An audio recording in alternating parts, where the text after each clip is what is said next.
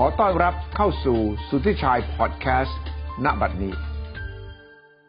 สนับสนุนโดยบริษัทกาแฟดำจำกัดช่วงนี้มีข่าวคราวที่เราอาจจะติดตามเรื่องของสีจิ้นผิงกับโจไบเดนความตึงเครียดระหว่างจีนกับสหรัฐนี่การประชุมสุดยอดเขาแก้ไขได้มากน้อยแค่ไหนอย่างไรแต่อีกด้านหนึ่งนะครับมีความตึงเครียดจากกรณีของรัสเซียด้วยท่านประธานาธิบดีวลาดิเมียร์ปูตินก็กำลังมีเรื่องใหม่กับนาโตเพราะว่าทางนาโตสหรัฐและ EU เนี่ยบอกว่ามีความเคลื่อนไหวทางทหารผิดปกติของทหารรัสเซียตรงบริเวณรัสเซียติดกับชายแดนยูเครนขณะเดียวกันก็มีวิกฤตตรงชายแดนโปแลนด์กับเบลารุสซึ่งมีผู้อพยพมาจากตะวันออกกลางจำนวนไม่น้อยเนี่ยมากองกันอยู่ที่ชายแดนเบลารุสเตรียมจะเข้าโปแลนด์ก็สกัดอย่างเต็มที่มีการตั้งข้อสงสัยว่าเบลารุสไปชักชวนให้ผู้ลี้ภัยเหล่านี้มาที่เบลารุสเพื่อจะส่งเข้าไปในโปแลนด์ใน EU เพื่อจะสร้างให้เกิดวิกฤตทางด้านมนุษยธรรมเพื่อจะสร้างปัญหาอะไรขึ้นมาหรือไม่คนก็มองว่าทั้งหมดนี่เกี่ยวอะไรกับปูตินหรือไม่คุณอรุณรัตน์คุณจีนเปรมสิริอัมพายติดตามเรื่องนี้ผมชวนมาคุยครับเพราะว่าคุณอรุณรัตน์นี่ติดตามเรื่องต่างประเทศตลอดเวลาหลายๆเรื่องเล่าได้น่าฟังและก็มีรายละเอียดที่น่าสนใจสวัสดีครับคุณจีนครับสวัสดีค่ะครับเรื่องปูตินตอนนี้ความตึงเครียดของทางรัสเซียกับของนาโตและของโปแลนด์กับของเบลารุสนี่มีความเชื่อมโยงอะไรกันยังไงครับคุณจีนก็ตรงส่วนนี้นะคะก็คือตอนนี้คือทั้งฝ่ายนาโตนะคะทาง EU สหรัฐอเมริกานะคะทุกฝ่ายเขาก็มองว่ารัสเซียหรือท่านประธานาธิบดีปูตินนะคะอยู่เบื้องหลังความวุ่นวายที่ตรงชายแดนระหว่างเบลารุสกับโปแลนด์นะคะว่ามีผู้ลี้ภัยนะคะจำนวนมากผิดปกตินะคะพยายามที่จะฝ่าเข้าไปในพรมแดนของโปแลนด์นะคะที่เขามองว่าตอนแรกนี่คือเขาจะมองว่าเป็นการตอบโต้ของประธานาธิบดีเบลารุสนะคะอเล็กซานเดอร์ลูคาเชนโกที่โดนทาง EU คว่ำบาตรนะคะเขาก็เลยวางแผนที่จะเหมือนกับต่อโต้ให้เกิดความวุ่นวายใน EU แต่ทีนี้เนี่ยคือหลายฝ่ายเขาก็มองว่าจริงๆแล้วเนี่ยคือปูตินเนี่ยอาจจะอยู่เบื้องหลังแผนการตรงนี้ก็ได้เพื่อที่จะสร้างทำลายเสถียรภาพในภูมิภาคของ EU นะคะสร้างปมปัญหาให้มันวุ่นวายนะคะซึ่งตรงนี้เนี่ยคือถ้าหลายท่านที่เคยติดตามข่าวมาเขาอาจจะมองว่าในยุโรปเนี่ยมีปัญหาเรื่องผู้ลี้ภัยมาหลายปีแล้วใช่นะคะตั้งแต่ปีน่าจะย้อนไปประมาณปี 2015-2016 นะคะที่มีผู้ลี้ภัยเนี่ยนับแสนคนเนี่ยพยายามที่จะเข้าไปใน EU นะคะที่เกิดวิกฤตของทางด้านมนุษยธรรมในเรื่องของวิกฤตผู้ลี้ภัยทางยุโรปนะคะแต่สำหรับคราวนี้เนี่ยมันไม่เหมือนกันตรงที่เหมือนกับว่ามีแผนการหรือมีกระบวนการที่จะพาผู้ลี้ภัยเนี่ยเข้ามาในเบลารุสเพื่อที่จะส่งต่อไปให้โปแลนด์เหมือนกับมีการเตรียมการตรงนี้เอาไว้แล้วก็ทางฝ่าย EU เขาก็พยายามจะไปสืบว่าแผนการหรือว่าเส้นทางของผู้ลี้ภัยกลุ่มนี้เนี่ยมาจากไหนนะคะซึ่งตรงนี้เนี่ยมันน่าสนใจตรงที่ว่าทาง EU เขาก็มองว่าทางประธานาธิบดีอเล็กซานเดอร์ลูคาเชนโกเนี่ยคือตั้งใจจะทำให้เกิดวิกฤตผู้ลี้ภัยครั้งใหม่ขึ้นที่บริเวณชายแดนของตัวโปแลนด์นะคะลัตเวียแล้วก็ลิทัวเนียที่อยู่ติดกับทางเบลารุสนะคะทีนี้เนี่ยคือเขาพบได้ยังไงก็คือตรงนี้เนี่ยคือก็ต้องนับย้อนหลังไปเมื่อประมาณช่วงเดือนสิงหากันยานะคะที่ทางกระทรวงการต่างประเทศของทางเยอรมันมีการแจ้งเตือนว่าพบเที่ยวบินนะคะจากเบลารุสกลับไปตะวันออกกลางเนี่ยคือรู้สึกว่าเที่ยวบินเนี่ยตรงนี้มันเพิ่มมากผิดปกติ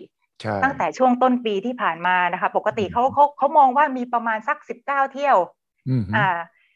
ต่อสัปดาห์หรือต่อเดือนเนี่ยค่ะแต่ว่าตอนนี้คือมันเพิ่มเป็น2เท่าเพิ่มเป็น3เท่าซึ่งผิดปกติในช่วงที่หลายประเทศนี่ก็จะมีการล็อกดาวน์มีการจำกัดการเข้าเมืองในช่วงวิกฤตโควิดนะคะแต่ว่าเบลารุสเพิ่มเที่ยวบินนะคะก็มีการเตือนภัยตั้งแต่ตอนนั้นแล้วว่า มันมีอะไรผิดปกติหรือเปล่านะคะแล้แล้วก็มาเจอกลุ่มผู้ลี้ภัยที่ตรงชายแดนโปแลนด์ในช่วงของเดือนตุลาคมเนี่ยเพิ่มปกติเขาก็จะเก็บสถิติมานะคะว่ามีผู้ลี้ภัยที่จะเข้าโปแลนด์ที่จะเข้าไปขอวีซ่าลี้ภัยใน EU เนี่ยในช่วงนี้เฉลี่ยประมาณเดือนละกี่คนเขาก็มองว่าปกติทั่วไปเนี่ย1,000 คนประมาณนี้อย่างมากไม่เกิน 2,000 คนแต่เฉพาะตุ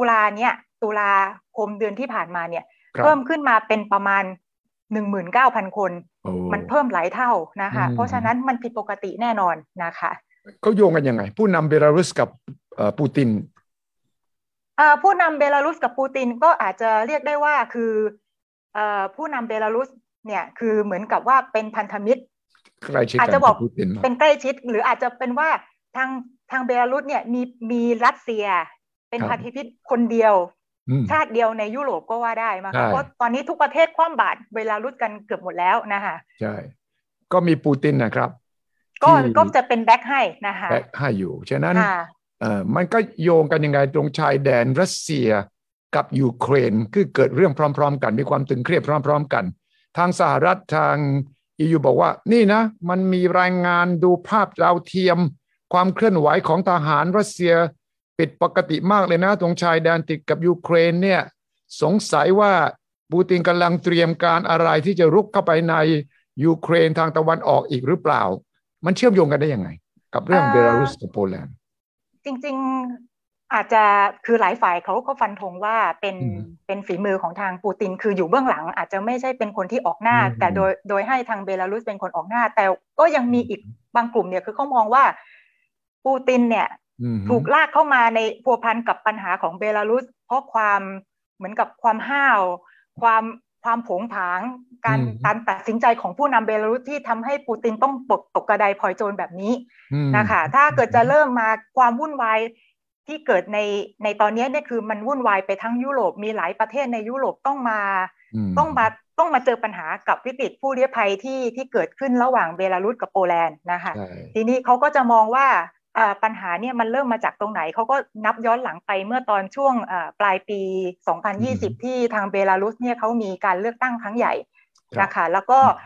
ประธานาธิบดีลูคาเชนโกเนี่ยคือเขาก็ลงเลือกตั้งเป็นสมัยที่6นะคะติดต่อกันแล้วก็มีประเด็นความขัดแย้งมากมายคือผลการเลือกตั้งออกมาเนี่ยคือประธานาธิบดีอเล็กซานเดอร์ลูคาเชนโกแกก็ชนะไปแต่ทีนี้มันมีข้อคอรหาเยอะมากว่ามีการเลือกตั้งโดยไม่สุจริตนะคะมีการตัดขาฝ่ายค้านมีการเอาฝ่ายต่อต้านเนี่ยคือเหมือนกับว่าตั้งข้อหาเอาไปขังคุกนะคะบางคนก็ต้องลี้ภัยหนีไปต่างประเทศนะคะพอหลังจากที่ผลการเลือกตั้งออกมานี่ก็เกิดการประท้วงครั้งใหญ่ในเบลารุสว่าคือไม่มีการคือเขาไม่ยอมรับผลการเลือกตั้งครั้งนี้โดยประชาชนของชาวเบลารุสกลุ่มหนึ่งที่เขาต่อต้านนะคะแล้วก็เกิดการปะทะกันระหว่างกลุ่มผู้ประท้วงแล้วก็ทางประธานาธิบดีแกก็สั่งให้มีการจับกุมดำเนินคดีผู้ประท้วงนี่ก็น่าจะนับหมื่นคนนะคะบางคนก็ลี้ภัยหนีไปนะคะทีนี้เนี่ยคือการแซงชั่นของทาง EU กับเบลารุสเนี่ยมันเริ่มต้นมาตั้งแต่ตอนนั้นแล้วนะคะแล้วก็คือเหมือนกับว่าทางประธานาธิบดีลูคาเชนโกแกก็ไม่ยอมหยุดแกก็มีการตอบโต้กับกลุ่มผู้ต่อต้านนะคะด้วยมาตรการรุนแรงนะคะทีนี้เนี่ยมันจะมาหนักอีกทีก็ตอนช่วงที่ทางคุณสุทธิชัยอยู่อาจจะเคยติดตามข่าวที่มีการบังคับจี้เครื่องบินของสายการบินไรอันแอร์นะคะเพื่อจับนักข่าวคนหนึ่งที่เขาลี้ภัยหนีไปทางรู้สึกจะประเทศลิทัวเนียหรือไงเนี่ยค่ะคือคุณโรมันโปรทาเซวิชน่าจะชื่อนี้ค่ะก็คือว่าเขาเนี่ยคือทำกิจกรรมเหมือนกับว่าเขียนข่าวแล้วก็เหมือนกับว่าเป็นสำนักข่าวอิสระนะคะที่ต่อต้านประธานาธิบดีอเล็กซานเดอร์ลูคาเชนโกมาโดยตลอดนะคะบังเอิญแกก็เดินทางจากกรีซเพื่อที่จะไปลิทัวเนียแต่ระหว่างที่ข้ามมาเนี่ยโดนเครื่องบินกองทัพของทางเบลารุสประกบแล้วก็บังคับไปลงที่เมืองมิงนะคะเพื่อที่จะจับนักข่าวคนนี้นะคะก็เลยกลายเป็นว่าทาง EU เนี่ยก็คือเพิ่มระดับ การแซงชั่นเบลารุสขึ้นมีการปิดชายแดนมีการแบนเครื่องบินของสายการบินเบลารุสไม่ให้เข้าประเทศแล้วก็ตัดเส้นทางจากเครื่องบินจากต่างประเทศเข้าเบลารุสนะคะซึ่งเป็นตรงจุดนี้เองที่แบบท่านประธานาธิบดีแกก็มองว่าเอ้ยมันไม่แฟร์เพราะว่าเขาก็บอกว่าเขาก็ไม่ได้ทำอะไรผิดเพราะว่าเขาได้รับการแจ้งว่าเครื่องบินลำนี้มีการวางระเบิดเขาเลยต้องส่งเครื่องบินทหารเข้าไปบังคับให้มาจอดมันเป็นการหาเหตุที่ฟังแล้วมันเพี้ยนมากก็คือว่าประธานาธิบดีโลคาชินโกเนี่ยไม่ชอบนักข่าวคนนี้มากแล้วก็นักข่าวคนนี้ก็เขียนวิพากษ์วิจารณ์ตลอดเวลาจะจับยังไงก็ตามจับไม่สำเร็จก็รู้มาว่าจะขึ้นเครื่องบินนี่แหละจากกรีซนี่แหละนะจะไปลิทัวเนียนะคะใช่ลิทัวเนียค่ะลิทัวเนียไอ้ที่จะไปลิทัวเนียเนี่ยมันต้องบินข้ามเบลารุสใช่ไหมก็เลยสั่งเครื่องบินรบขึ้นไปประกบแล้วบอกว่ามีข่าวว่าจะมีการวางระเบิดเครื่องบินนี้ลงมานะก็บังคับให้ลงเสร็จแล้วก็จับนักข่าวคนนี้เลยอยู่ก็ช็อกสิเฮ้ยอยู่ดีๆนี่ใครจะสั่งให้เครื่องบินรบขึ้นไปสกัดเครื่องบินอะไรก็ได้อย่างนั้นเหรอมันก็เลยกลายเป็นว่าต้องเพิ่มมาตรการของการบอยคอตคว่ำบาตรรุนแรงหนักหน่วงขึ้นเบลารุสก็ต้องหันไปหาปูตินอยู่แล้วใช่ไหมในกรณีนี้เพราะไม่มีเพื่อนเหลือแล้วนี่ค่ะทีนี้เนี่ยคือทางปูตินก็เหมือนกับว่าขยับเหมือนกับเป็นแบ็คให้กับทางเบลารุสมาโดยตลอดจนกระทั่งเกิดในกรณีของผู้ลี้ภัยที่ตรงนี้เนี่ยคือทาง EU หรือสำนักข่าวของทั้งทางโปแลนด์ทั้งสำนักข่าว BBC สำนักข่าวของทางเยอรมันเนี่ยคือเขาก็ไปเจาะเลยว่าผู้ลี้ภัยกลุ่มนี้เนี่ยเข้ามาอยู่ในเบลารุสได้ยังไงนะคะก็ปรากฏว่าคือเขาไปสืบที่เป็นทัวร์เอเจนต์ทัวร์ของทางอิรักเอเจนต์ทัวร์เขาก็ให้ข้อมูลว่าเนี่ยมีเหมือนกับว่าทางสถานทูตของทางเบลารุสที่อิรักเนี่ยคือเขามาขอรายชื่อของคนที่เคยเป็นลูกค้าที่เคยว่าจะขอวีซ่าเพื่อจะเข้ายุโรปหรือเข้าเบลารุสนะคะแล้วเหมือนกับมีการทำโฆษณาเหมือนกับปากต่อปากบอกว่าตอนนี้เนี่ยคือเหมือนกับวีซ่าเนี่ยสามารถที่จะเข้าไปยุโรปได้โดยผ่านเบลารุสนะแต่ทางเบลารุสเนี่ยคือเขาจะออกเป็นวีซ่าท่องเที่ยวให้นะคะซึ่งตรงนี้เนี่ยปกติทางการที่จะขอวีซ่าท่องเที่ยวจากอิรักสำหรับคนอิรักที่จะเข้าไปในเบลารุสเนี่ยคือเขาก็ต้องมีเอกสารแล้วเขาก็ต้องมีเหมือนกับว่าจดหมายเชิญของทางคนรู้จักที่อยู่ทางนู้นนะคะเชิญมาว่าอันนี้จะมีบุคคลคนนี้เนี่ยขอวีซ่าที่จะเดินทางเข้านะคะเป็น invitation letter นะคะซึ่งตรงนี้เนี่ยเขาสืบว่ามีบริษัททัวร์ที่เบลารุสนี่แหละเขาเป็นคนรับจ้างที่จะออกเอกสารตัวเนี้ยส่งมาให้กับชาวอิรักเพื่อจะขอวีซ่าเลยนะคะทีนี้เนี่ยคือในจำนวนจดหมายที่ทางเอเจนต์ออกเนี่ยคือเขาอาจจะเป็นจำนวนหลักร้อยแต่พอไปถึงอิรักเนี่ยก็มีการปลอมกระจายกลายเป็นหลักพัน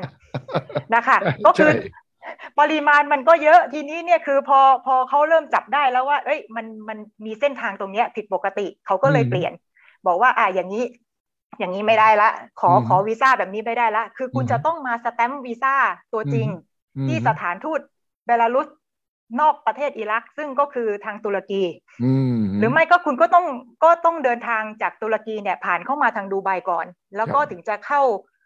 าไปเบลารุสอีกทีหนึ่งด้วยสายการบินของทางเบลารุสที่เขามีเที่ยวบินตรงจากดูไบหรือไม่ก็จากทางตุรกีเข้าทางเบลุสไม่ใช่เข้าทางเบลารุสนะคะค่ะทีนี้เนี่ยเขาก็เลยมีการเหมือนกับว่าทำเป็นแพ็กเกจทัวร์นะคะมีวีซ่ามีตั๋วเครื่องบินไม่ว่าคุณจะเวียทางเส้นทางไหนนะคะก็จะมีเป็นค่าใช้จ่ายในการเดินทางเนี่ยคือเขาจ่ายกันอยู่ที่ประมาณ 12,000 ถึง 15,000 เหรียญนะคะบวกวีซ่าบวกที่พักชั่วคราวบวกตั๋วเครื่องบินแล้วก็บวกเหมือนกับว่าค่าเดินทางจากกรุงมิงที่เป็นเมืองหลวงของเบลารุสเข้าไปใกล้ๆกับชายแดนนะคะแล้วก็ปล่อยตรงนั้นแล้วคือคุณเดินเท้าข้ามโปแลนด์ไปนะคะการันตีว่าเพื่อที่จะเข้าไปทาง EU เข้าไป EU ได้แล้วมีงานให้อยู่ทำด้วยใช่ไหมใช่ค่ะแล้วก็ทางเอเจนต์ที่ทางตุรกีเนี่ยเขา เขาบอกว่าเขามีประกาศเหมือนกับว่าโฆษณาเลยว่าคุณมาติดต่อฉันสิฉันจะทำแบบว่าเอกสารเข้าไปเนี่ยคือทาง EU เนี่ยคือต้องการผู้ลี้ภัยนับล้านเพื่อจะไปทำงานให้เขานะคะมันก็เลยกลายเป็นเส้นทางใหม่ที่ผ่านทางเบลารุสเพื่อที่จะเข้าไปใน EU ไปในประเทศยุโรปได้ซึ่งจุดหมายปลายทางที่ทางชาวผู้อพยพชาวอิรักที่เขาต้องการจะไปก็คือเยอรมันก็คือต้องเดินผ่านโปแลนด์เข้าไปก่อนนะคะใช่ทีนี้มันก็เลยเดือดร้อนว่ามีรูทเส้นทางของผู้อพยพขึ้นมาใหม่นะคะที่เขามองว่าคือคุณมีค่าใช้จ่ายสูงขึ้นนะคะจ่ายกันประมาณ 4-5 แสนบาทแต่ถามว่าเทียบกับเส้นทางที่คุณต้องเดินผ่านทางตุรกีเข้าชายแดนผ่านทางซีเรียหรือคุณข้ามเรือมาเข้ามาทางทะเลเมดิเตอร์เรเนียนซึ่งตรงนี้คืออันตรายกว่าตรงนี้คือปลอดภัยกว่าคืออย่างน้อยเนี่ยคือเป็นเส้นทางที่คือโอเคกว่าถ้าคุณจะลี้ภัยก็คือเป็นเหมือนกับเป็นแพ็กเกจที่เขาจัดกันเป็นล่ำเป็นสันเลยนะคะซึ่งตรงนี้เนี่ยคือทางยุโรปบอกเฮ้ยอย่างนี้ยูทำอย่างนี้ไม่ได้นะมันผิดกฎหมายนะคะไม่ใช่ผิดกฎหมายอย่างเดียวมันมาสร้างความปั่นป่วนให้กับทางตรงชายแดนแล้วก็เข้ามาแล้วก็มาไม่ใช่เป็น100-200มันออกมาเป็นพันอาจจะเป็นหมื่นแล้วนะคะแล้วยังไม่พูดถึงว่ากลัวโควิดหรือเปล่านะอันนี้เอาไว้ก่อนคือตอนนี้เขาขอให้เข้าไปให้ได้ก่อนแล้วค่อยว่ากันนะคะทีนี้เนี่ยคือมันก็จะเดือดร้อนไม่ใช่แค่เฉพาะโปแลนด์ที่เดียวคือประเทศปลายทางอย่างเยอรมันเนี่ยคือเขาก็เดือดร้อนเพราะว่าแล้วตกลงฉันต้องรับผู้ลี้ภัยกลุ่มนี้ใช่ไหมนะคะเพราะว่าคือเขาบางคนเขาบอกเลยเขาตั้งใจที่จะไปเยอรมันคือเขาไม่อยู่เบลารุสนะเขาไม่อยู่โปแลนด์นะเขาผ่านอย่างเดียวเขาขอเข้าไปเยอรมันนะคะทีนี้เนี่ยคือทาง EU ก็บอกว่าตรงนี้ต้องมาคุยกันเพราะว่าเราจำเป็นต้องส่งผู้ลี้ภัยกลุ่มนี้ทั้งกลุ่มกลับเพราะว่าคุณเข้ามาแบบผิดกฎหมายแล้วก็มันเข้าข่ายการค้ามนุษย์นะคะคุณเดินทางเข้าประเทศแบบนี้ไม่ได้นะคะคือไม่ใช่จุดประสงค์ของการรับผู้ลี้ภัยลักษณะแบบนี้นะคะมาด้วยวีซ่าท่องเที่ยวแล้วก็คุณก็จะลี้ภัยเลยมันไม่ใช่นะคะทีนี้ทางฝ่ายผู้ลี้ภัยเขาก็บอกว่าเขามาถึงที่นี่แล้วเขาไม่กลับไปอิรักเด็ดขาดไม่กลับแล้วเป็นไงเป็นกันแล้วคือเขาก็ปักหลักกันอยู่ตรงชายแดนแล้วก็ทางโปแลนด์ก็ส่งทหารเข้ามาเอารั้วลวดหนามมากั้นชายแดนตอนแรกส่งตำรวจปรับจราจรเข้ามาก่อนก็ปะทะกลุ่มผู้ลี้ภัยนะคะก็ใหญ่โตแล้วก็ตอนหลังเนี่ยคือจำเป็นต้องเพิ่มทหารเข้าไปตรงที่ชายแดนน่าจะประมาณ 15,000 นายนะคะเพราะว่าเขามีรายงานว่ามีกลุ่มผู้ลี้ภัยบางกลุ่มเนี่ยคือจากสื่อสำนักข่าวต่างประเทศนะคะเขาสัมภาษณ์กลุ่มผู้ลี้ภัยบางคนนะคะเขาบอกว่ามีทหารเบลารุสนะคะเขายินดีช่วยพาข้ามตัดรั้วลวดหนามลอดเข้าไปโปแลนด์เลยนะคะแล้วก็ต้องทางโปแลนด์ก็ต้องรีบส่งทหารมาจับแล้วก็ส่งกลับมาทางฝั่งเบลารุสนะคะทีนี้เนี่ยมันก็ไปเดือดร้อนกับประเทศอังกฤษอีกเพราะว่าทางโปแลนด์กับทางอังกฤษเนี่ยก็มีความสัมพันธ์ที่ดีนะคะทางผู้นำโปแลนด์ก็โทรถึงบริส จอนสันเลยเฮ้ยยูต้องส่งทหารเข้ามาช่วยไอนะเพราะว่าทหารไอไม่พอนะคะอังกฤษก็บางทีเหมือนกับเขาก็แบ่งรับแบ่งสู้แต่ก็ส่งทหารเข้ามาช่วยกองหนึ่งนะคะมาช่วยสกัดไว้นะคะทีนี้เนี่ยคือทางฝ่ายฝรั่งเศสเขาก็ติดต่อไปทางรัสเซียไปทางผู้นำปูตินบอกยูจะมาอยู่เฉยๆดูเฉยๆอย่างนี้ไม่ได้นะเพราะว่าพันธมิตรของคุณเนี่ยทำแบบนี้นะคะปูตินก็เลยต้องออกมาแต่ก็คือออกมาแบบว่าฉันไม่เกี่ยวข้องนะอันนี้คือแบบว่าในเรื่องของการที่แบบมีการจัดเตรียมผู้ลี้ภัยที่จะข้ามไปโปแลนด์เนี่ยคือรัสเซียไม่เกี่ยวนะคือมันเป็นการตัดสินใจของผู้นำเบลารุสไม่เกี่ยวกับเขานะคะค่ะ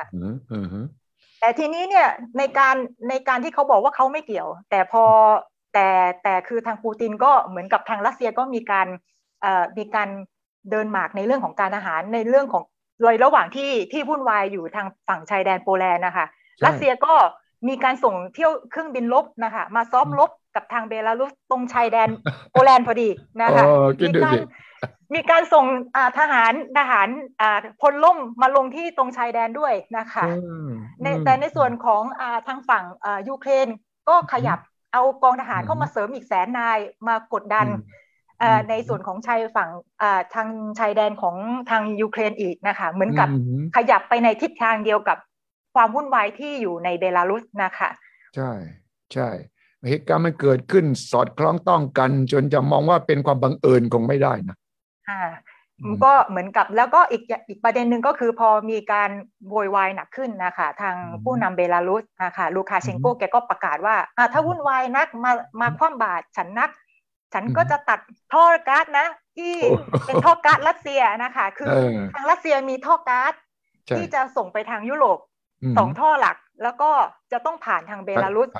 ไปออกโปแลนด์นะคะทางประธานาธิบดีลูคาเชนโกแกบอกว่าแกจะตัดท่อก๊าซเลย แกจะไม่ส่งก๊าซแล้วซึ่งตอนนี้เนี่ยคือทางยุโรปเนี่ยคือเขามีวิกฤตพลังงานวิกฤตการขาดแคลนน้ำมันเยอะมากนะคะแล้วก็น้ำมันราคาแพงนะคะทีนี้พอมีนักข่าวสำนักข่าวไปถามว่าถ้า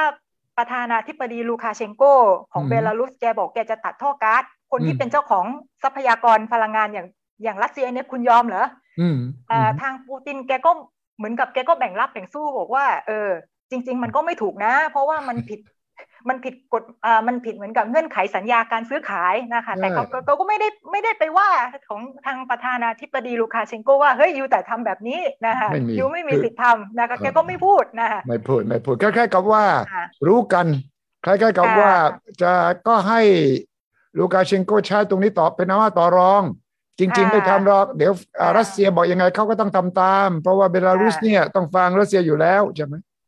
เขาก็ประมาณนี้แต่ทีนี้เนี่ยก็อย่าลืมว่าลูคาเชนโกเนี่ยแกเป็นผู้นำที่อยู่มาก่อนปูตินนะคะแกได้ฉายาว่าผู้นำเผด็จการคนสุดท้ายของยุโรปค่ะคือตอนที่แกเป็นผู้นำเนี่ยน่าจะปี 1994 เนี่ยคือปูตินยังเป็น nobody อยู่เลยนะคะอาวุโสกว่าเยอะนะใช่ค่ะแล้วก็ทางผู้นำเบลารุสเนี่ยคือเมื่อก่อนแกก็เคยซี้กับทางบอริสเยลซินที่เป็นอดีตประธานาธิบดีรัสเซียเก่านะคะก่อนที่ปูตินจะเข้ามาทีนี้เนี่ยคือความดื้อของลูคาเชนโกเนี่ยจะมีมากกว่าถ้าเทียบกับฝั่งของทางจีนที่เขามีเกาหลีเหนือนะคะคือต่อให้เกาหลีเหนือจะดื้อยังไงเนี่ยคือทางคิมจองอุนแกก็ยังฟังจีนนะคะแต่ทางเบลารุสกับทางลูคาเชนโกเนี่ยอาจจะไม่เหมือนกันนะคะนี่เทียบให้เห็นเลยใช่ไหมจีนกับเกาหลีเหนือรัสเซียมีเบลารุสแต่ว่าในกรณีจีนกับเกาหลีเหนือเนี่ยอย่างนั้นก็เป็นแบบเอเชียนะคือเกรงใจพี่รุ่นพี่นายพี่ใหญ่เขาว่าอย่างนี้เราก็ทำอย่าให้เขาเสียหน้าแต่ว่าในกรณีของยุโรปเนี่ยโดยกรณีโดยเฉพาะเนี่ยลูคาเชนโกเนี่ยโอ้ยใหญ่ตัวมาก่อนเป็นผู้นำมาก่อนขณะที่คบหากับรุ่นพี่ของปูตินเลยนะบอริสเยลซินนะดังนั้นปูตินก็ต้องเกรงใจลูคาเชนโกในระดับหนึ่งใช่ไหมฉะนั้นจะไปสั่งอะไรจะไปบอกเฮ้ยอย่าทำก็คงไม่ได้แต่ว่าขณะเดียวกันก็รู้ปูตินก็สามารถใช้ลูคาเชนโกเนี่ยต่อรองกับ EU ได้นี่ค่ะก็อาจจะมองในแง่นั้นนะคะแต่ทีนี้เนี่ยคือตอนนี้เนี่ยคือทุกคนขยับออกมาหมดนะคะทั้ง EU ทั้ง NATO แล้วก็คิดว่าอีกไม่นานสหรัฐก็คงจะออกมาทำอะไรสักอย่างนะคะทาง EU ตอนนี้เนี่ยคือทุกคนก็เหมือนกับมองหน้ากันเลิกลักนะคะว่าพอเกิดตรงนี้เนี่ยคือทุกคนพยายามที่จะแบบว่าพยายามจะกันตัวเองออกมาจากปัญหานะคะประเทศแรกเลยคือตุรกีนะคะที่กลายเป็นประเทศที่เหมือนกับเป็นประเทศทรานสิตของกลุ่มผู้ลี้ภัยนะคะเพราะว่าเขาต้องมาสแตมป์วีซ่าตัวจริงที่สถานทูตที่ทางตุรกีนะคะเขาก็เลยบอกว่าอย่างนี้เดี๋ยวเขาจะต้องมีการแบบสกรีนผู้เหมือนกับคนเข้าเมืองที่มาจากอิรักมาจากเยเมนมาจากซีเรียนะคะถ้าเกิดว่าคุณจะซื้อตั๋วเข้าเบลารุสเนี่ยคือคุณขึ้นเครื่องไม่ได้นะคะแล้วก็บางประเทศนี่คือเขาบอกว่าสายการบินเบลารุสเนี่ยคือเขาห้ามเข้าประเทศแล้วนะคะแล้วก็ลามไปจนถึงขั้นว่าเขาอาจจะแบนสายการบินรัสเซียอย่างแอโรฟลอตด้วยนะคะในกรณีนี้นะคะแล้วกรณีของยูเครนล่ะทำไม EU จึงบอกว่าปูตินฉวยโอกาสจังหวะนี้หรือเปล่าที่มีการระดมทหารตรงชายแดนยูเครนกลัวถึงขั้นที่ว่าเดี๋ยวรัสเซียก็จะบุกเข้าไปทางตะวันออกของยูเครนเหมือนกับที่ไปยึดไครเมียก่อนหน้านี้ ในกรณีของยูเครนนี่เหมือนกับรัสเซียใช้เป็นตัวกดดันสถานการณ์ให้มันหนักขึ้นมากกว่านะคะคือมองว่าในส่วนของชายแดนยูเครนตรงนี้เนี่ยคือสำหรับรัสเซียคือเขามองว่ายูเครนเนี่ยยังไงเขาก็ต้องเอาไว้นะคะไม่ว่าจะเรื่องของผลประโยชน์ของการวางท่อก๊าซในเรื่องของผลประโยชน์ในประเทศที่เหมือนกับเป็นตัวบล็อกระหว่างEU กับทางรัสเซียนะคะซึ่งของทางเนื่องจากของทางยูเครนเนี่ยตั้งแต่เปลี่ยนผู้นำคนใหม่นะคะก็ตอนแรกผู้นำคนนี้เนี่ยก็คือคุยกับปูตินค่อนข้างจะสนิทกันนะคะค่ะแต่พอขึ้นมาเป็นประธานาธิบดีนะคะวโลดิเมียร์เซเลนสกี้นะคะแกก็เหมือนกับพยายามที่จะเอาตัวเองออกห่างจากรัสเซียไปอยู่กับไปทาง EU นะคะขอเข้าร่วม EU ขอเข้าร่วมนาโต้นะคะคือตรงนี้เนี่ยคือทาง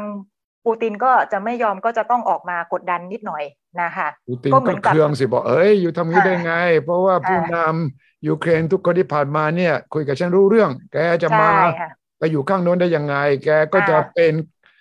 เรียกว่าก้างขวางคอหรือว่าเป็นหอกข้างแคร่ฉันเหรอก็จริงๆในส่วนของทางฝั่งตะวันออกตะวันออกของทางยูเครนเนี่ยก็มีปัญหากับทางรัสเซียอยู่คือกรณีใกล้เคียงกับทางไครเมียนะคะก็คือทางฝั่งนู้นก็จะมีฝ่ายที่อยากจะไปผนวกอยู่กับรัสเซียแต่ทางฝั่งของยูเครนก็บอกไม่ได้ไม่ยอมคือเสียไครเมียไปแล้วจะม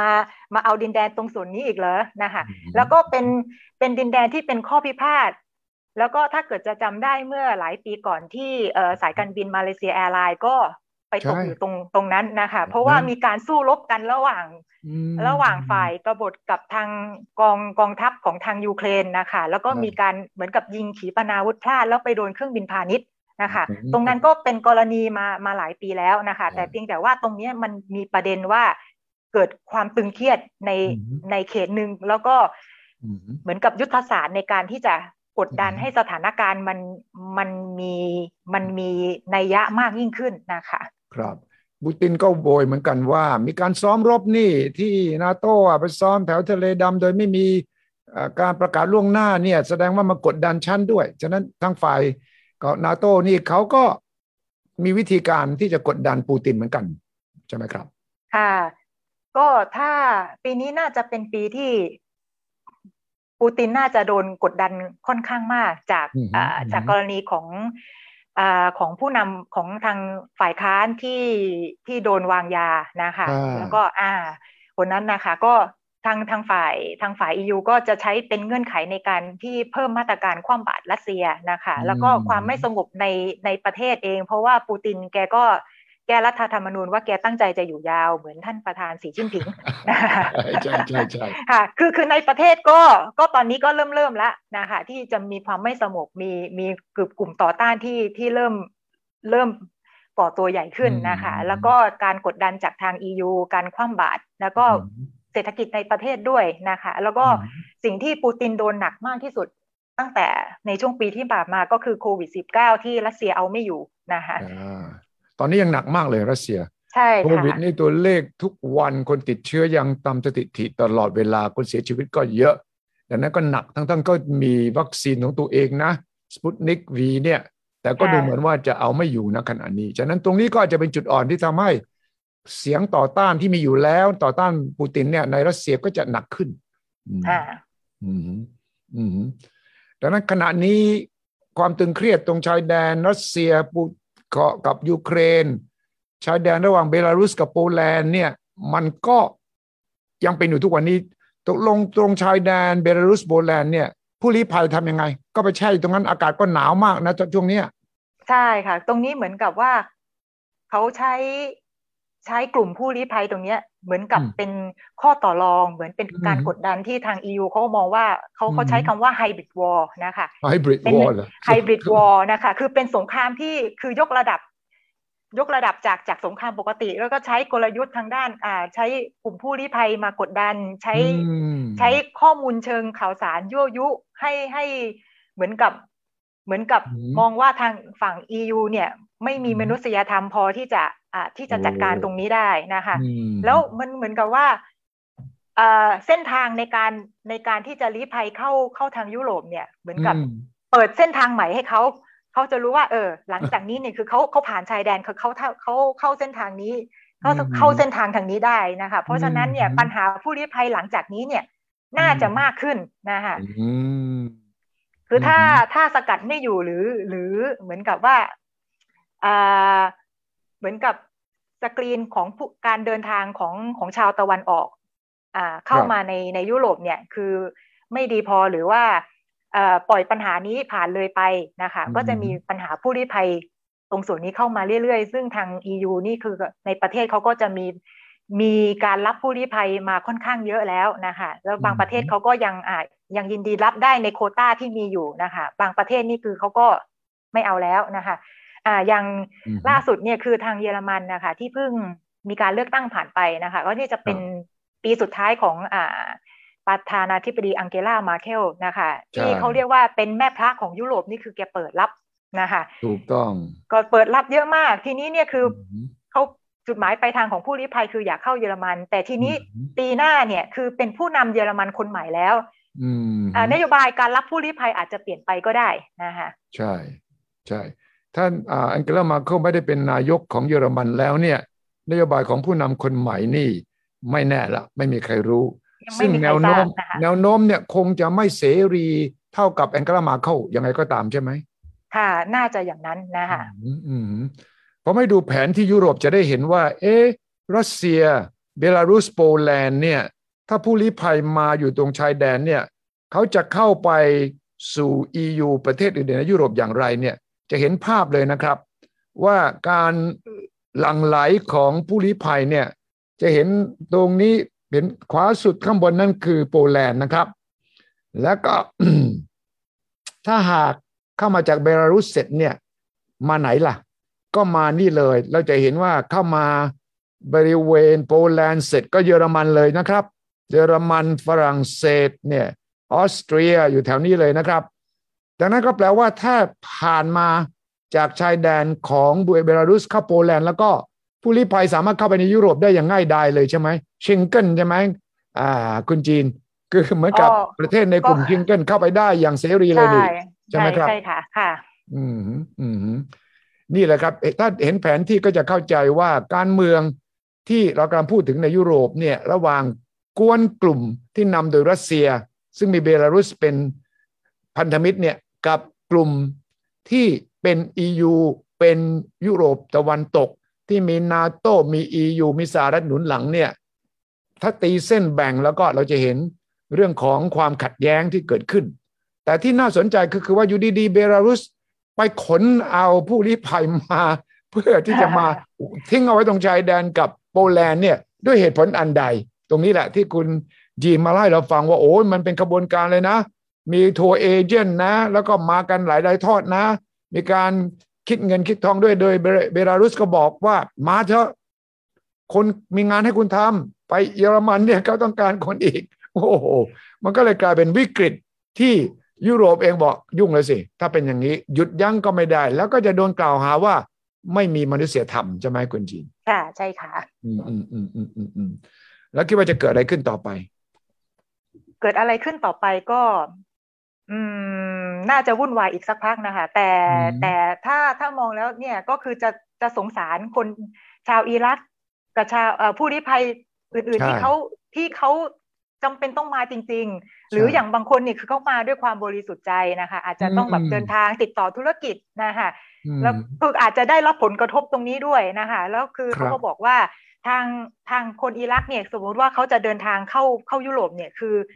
เขาอาจจะผ่านมาทางดูไบมาทางประเทศอื่นหรือว่าอาจจะมาเปลี่ยนเครื่องที่ตุรกีก็อาจจะโดนมองว่าคือคุณตั้งใจจะไปลี้ภัยซึ่งจริงๆเขาอาจจะไม่ใช่นะคะมันก็จะเหมือนกับ